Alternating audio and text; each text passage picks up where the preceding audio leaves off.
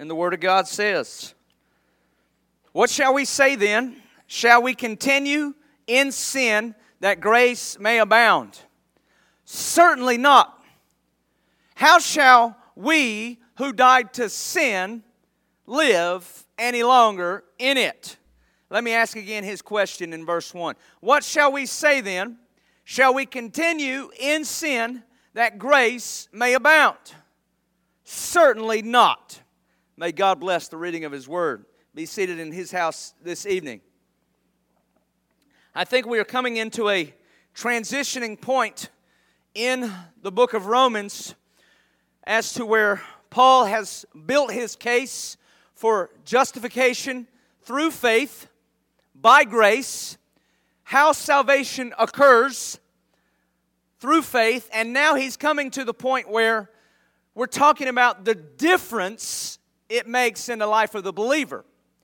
And one of the things you can do if you read your Bible as a researcher is you can read into the kind of questions or concerns he is addressing.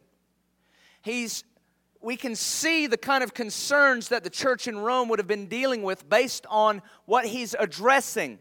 So, when he asked the question, shall we continue in sin that grace may abound, we can deduce that there were some quote-unquote believers who thought that you could trust in Christ but live in sin. And there was actually a group that we're going to talk about in a moment. And so he's addressing against this type of group. And some would call this group antinomians, meaning that the law has no effect. That there's no more law. You don't have any particular way you're supposed to live now. The law's gone. You can live however you want. That's called an antinomian. So he's counteracting that theory.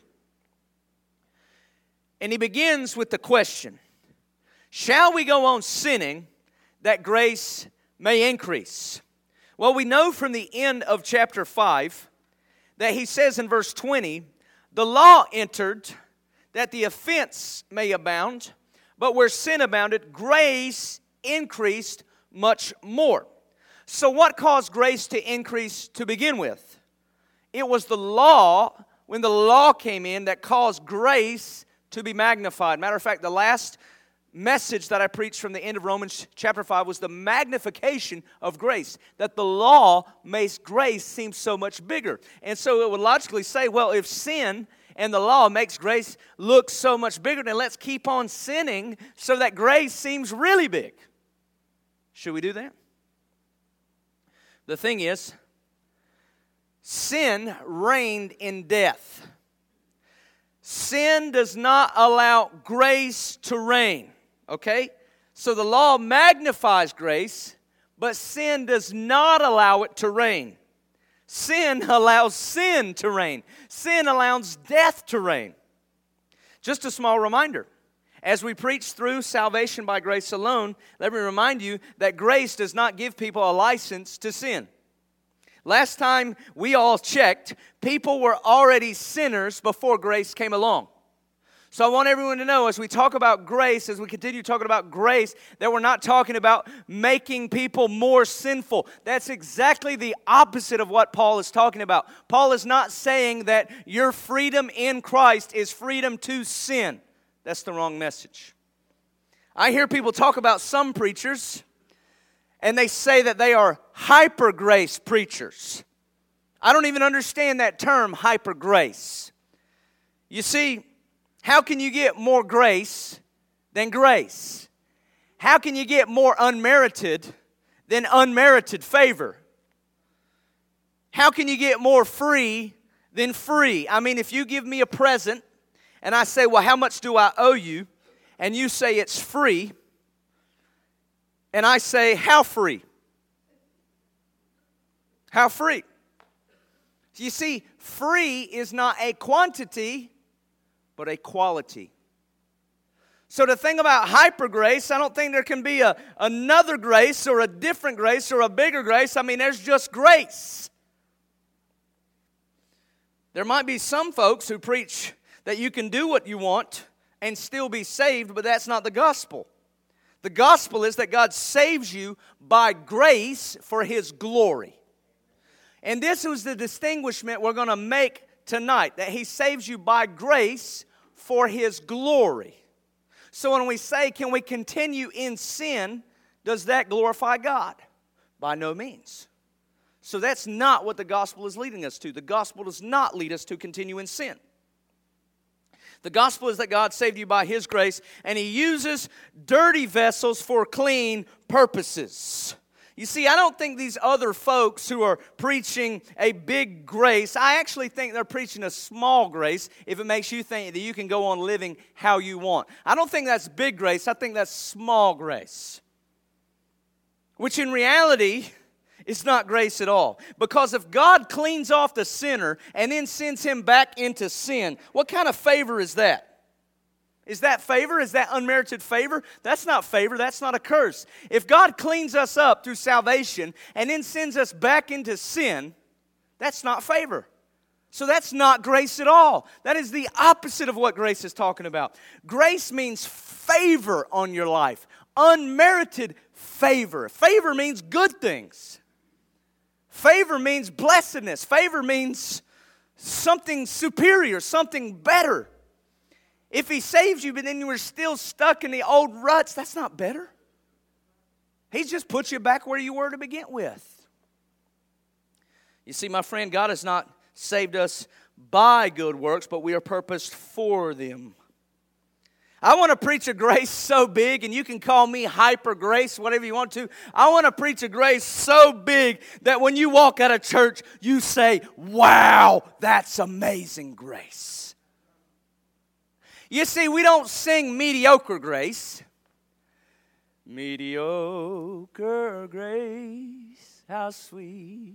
We don't sing minuscule grace. We sing amazing grace. Wow, that's amazing. Tell me, has anyone ever heard a message that God saves you so that you can live however you want? Wow, that's amazing. Not. He saves us for His glory. There was actually a group of people in early Christianity who had this type of thinking, and they were called the Gnostics. The Gnostics, that term is the Greek word for knowledge. That's where we get our word agnostic. You ever met someone who's an agnostic? You see, an atheist says there's no God. An agnostic says I don't know. So Gnostic means knowledge.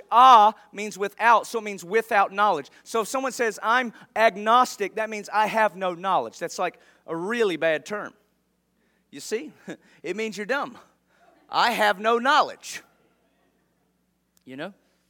So the Gnostics were teaching that as long as you had knowledge of Christ, you could do anything with your body.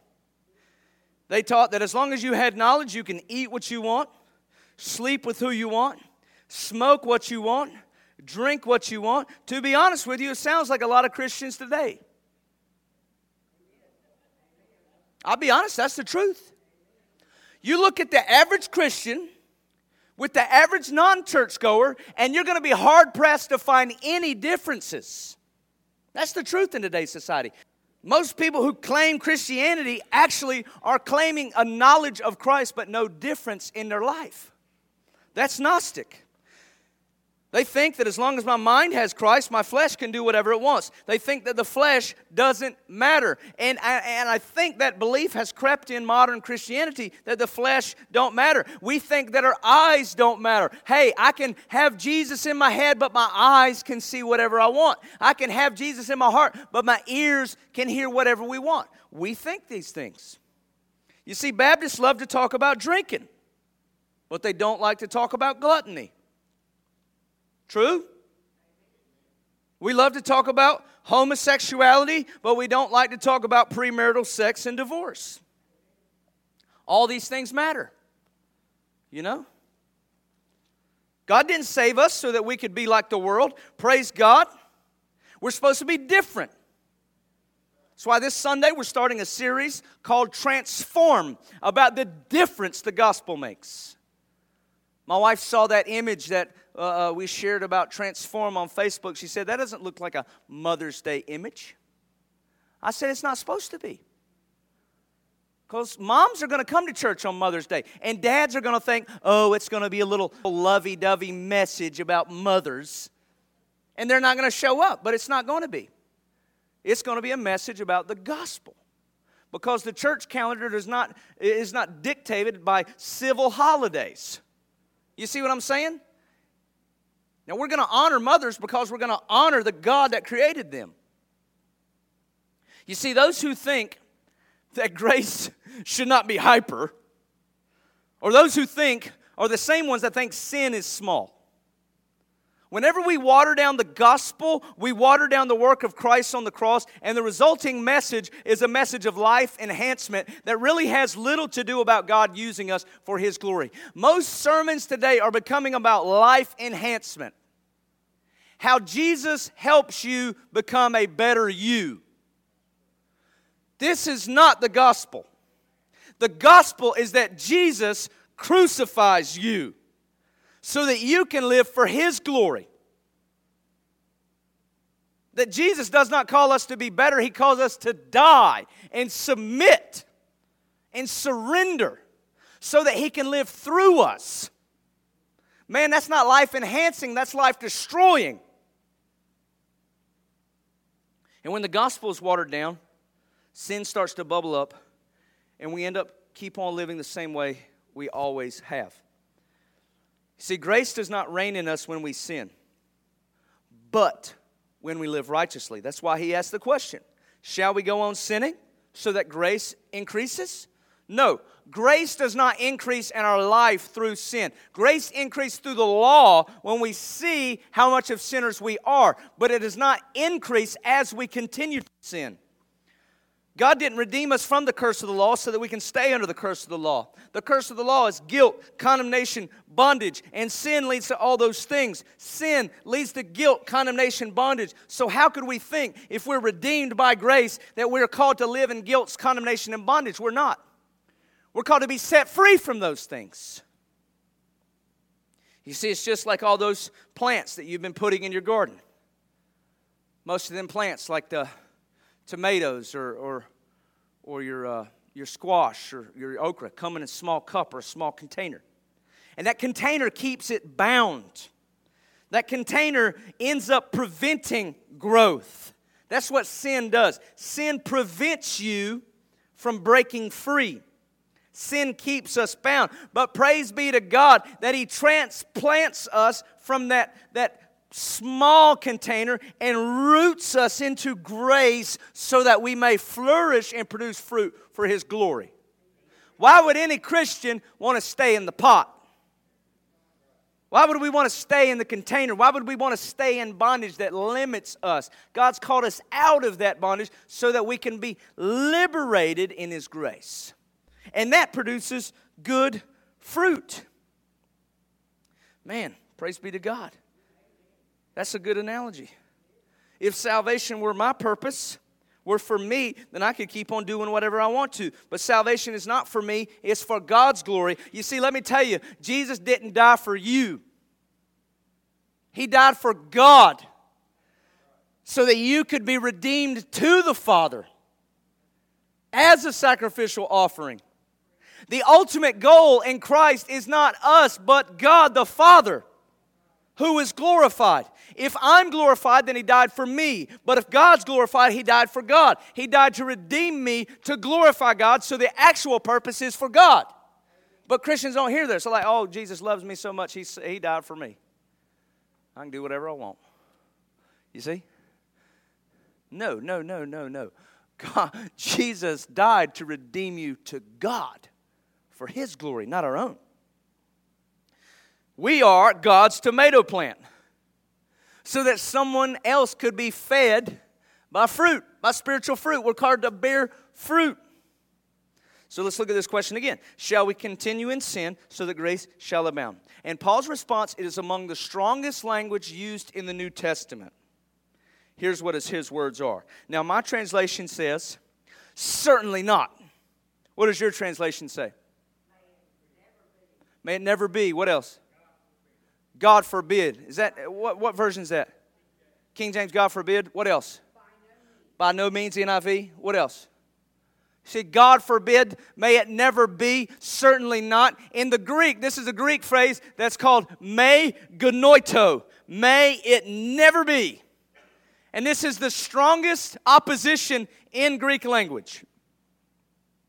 Me genoito is translated in our vernacular, heck no. Should we continue in sin? Heck no. Can I say that?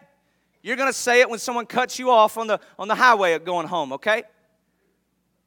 This is the strong confrontation. I imagine that me genoito was like the vernacular of the day, like the language of the common people. Me genoito. You see?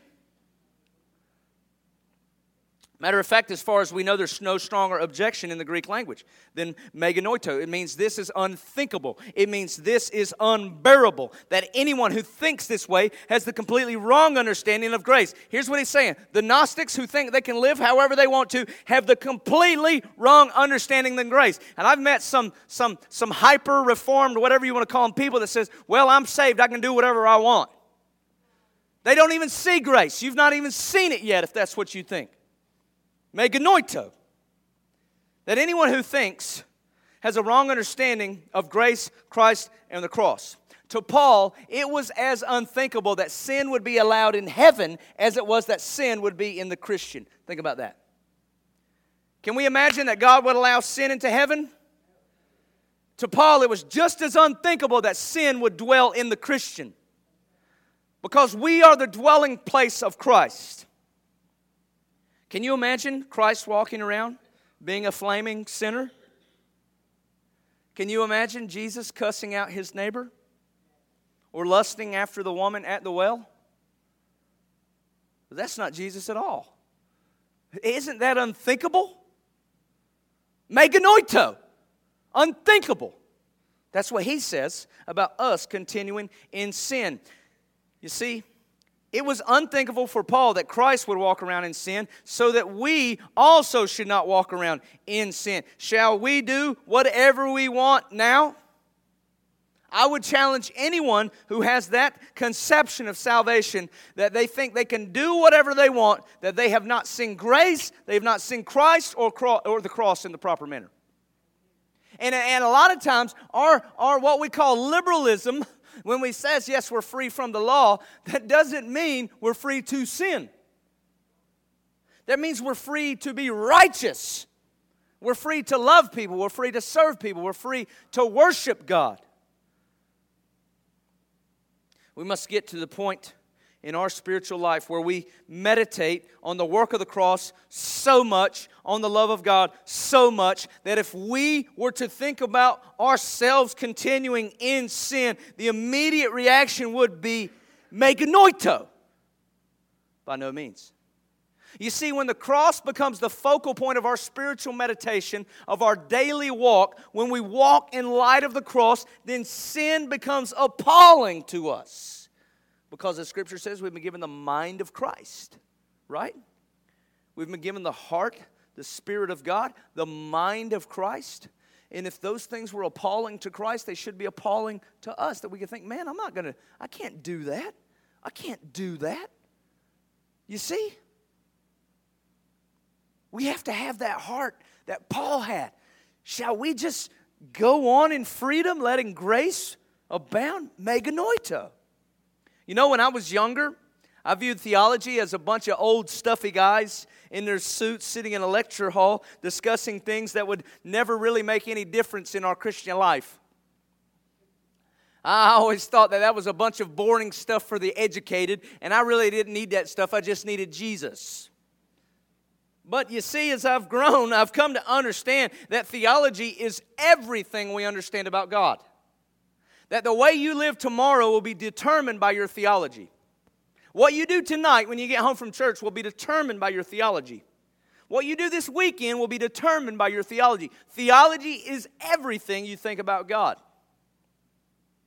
So I was wrong. And in theology, as well as in the Bible, one big topic is called sanctification, that we're set apart for God's purpose. How many of you have fine china that was passed down from your mother or grandmother or great-grandmother? 3 people? 4? Seriously now? Where's all the fine china at? You sold it at a yard sale, didn't you? I'll tell you what. Good gracious.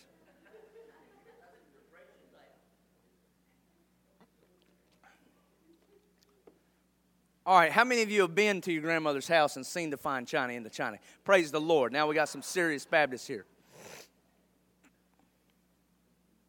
You see, I want you to imagine the delicate care that your grandmother took care of that china and into getting it ready for a special dinner event. Some of you guys that have it, you maybe pull it out once a year, and some of you may never pull it out. I think my mother has some. I don't believe I've ate on it in 30 years.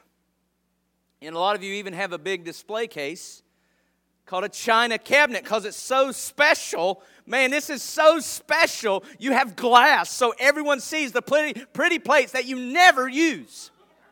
You ever think about that? It's like baseball cards for women.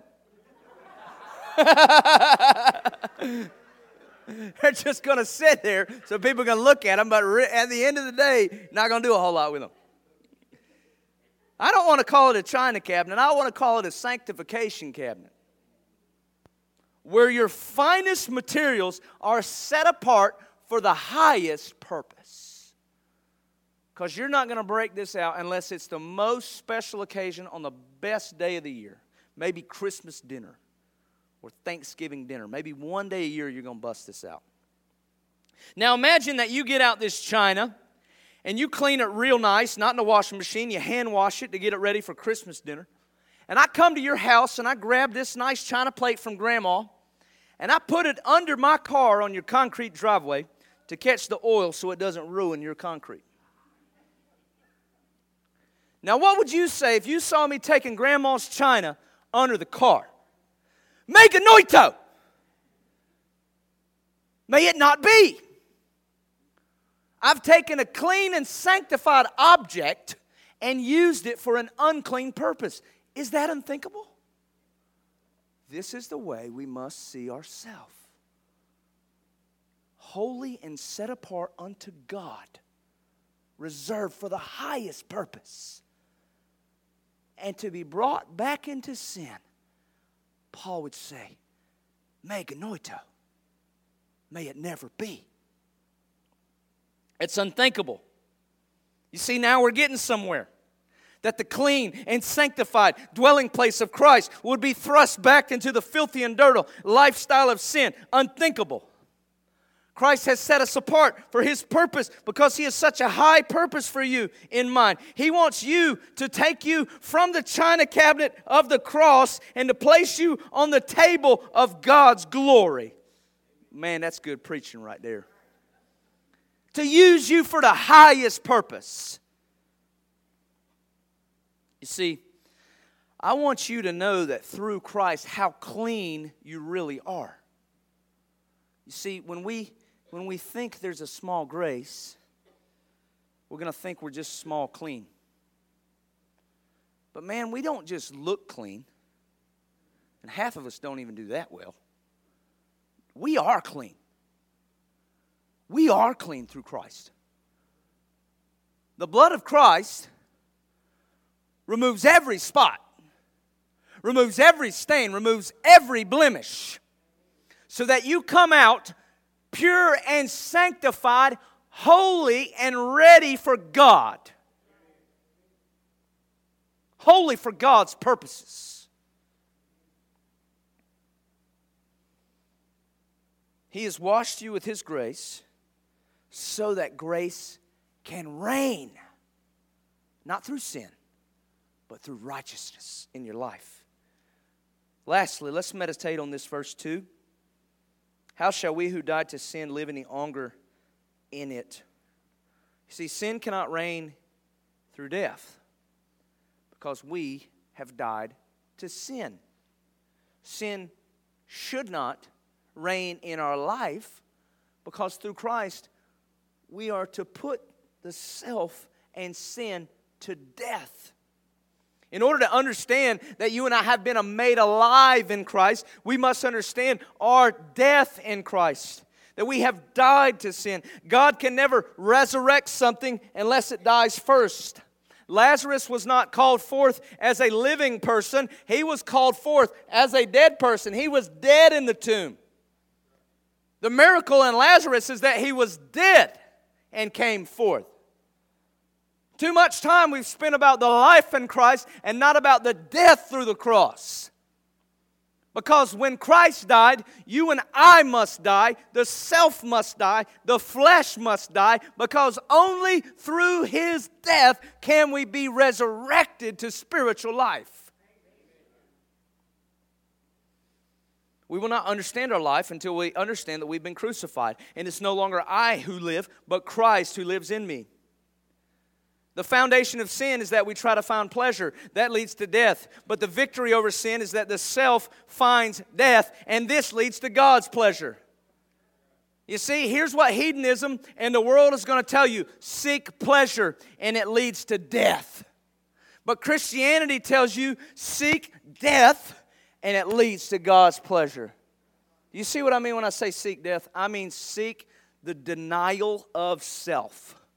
That daily we must die so that He could live. Because unless I kill myself, and that sounds like terrible language, taken out of context, people think we're crazy. Unless we suppress the will, it's going to elevate itself and wage war against us all day long. And if we teach the will that it's still in control, we have not submitted to the Spirit. If we listen to the will, we're not listening to the Spirit. But what happens is when we suppress the will, the Spirit becomes loud. The Spirit becomes strong. We have died to sin. The self must suppress. So the Spirit, that's why John said, I must decrease so He must increase. Ultimately, the life of Christ was that He was obedient towards death, to fully set aside His will so that the Father is glorified. And if that is the plight of the master, then it's most certainly the plight of the servant, that we die to self. Take this point tonight. If Christ was called to be obedient to death, you and I are called to the same thing. To be obedient, to set aside our will every day so that the will of God is forefront. I want to tell you that when you see it, when you see the Christian call to die, that you are finally liberated from the chains of sin, you will say, Almighty Father, I will gladly set aside my will. When you see the joy in Christ. But most of us haven't seen the joy in Christ. We've seen self-enhancement. And that's a little gospel. Man, the joy in Christ. Let me tell you something. When the self dies, there can be no disappointment.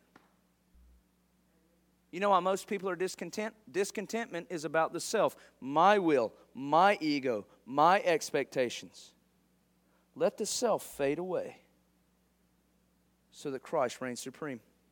And if the self is gone, no disappointment. Only joy. Only peace with God. Most people walk through their life discontent because the self is still in control. The will is still in control. Just like the prayer that Jesus prayed, not my will, but thy will be done. What we need to say, our mantra should be not me, but thee. This should be our prayer every morning. Not me, but thee. Thy will be done. And let me tell you, Jesus didn't just die so that we could go to heaven. He died so that heaven could come to us, so that we could be the dwelling place. We're not waiting for a future glory. We're dwelling in present glory so that every day the flesh can die, the Spirit can reign, and we can be victorious. Amen.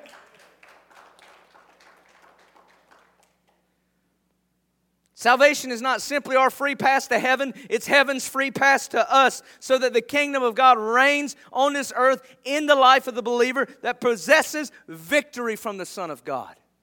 Does that classify our life in Christ? If not, I can tell you the answer is because the self is still elevated. There is no life in sin. There is only death. There is no pleasure. There is only disappointment. But when we seek the death of self, we find life.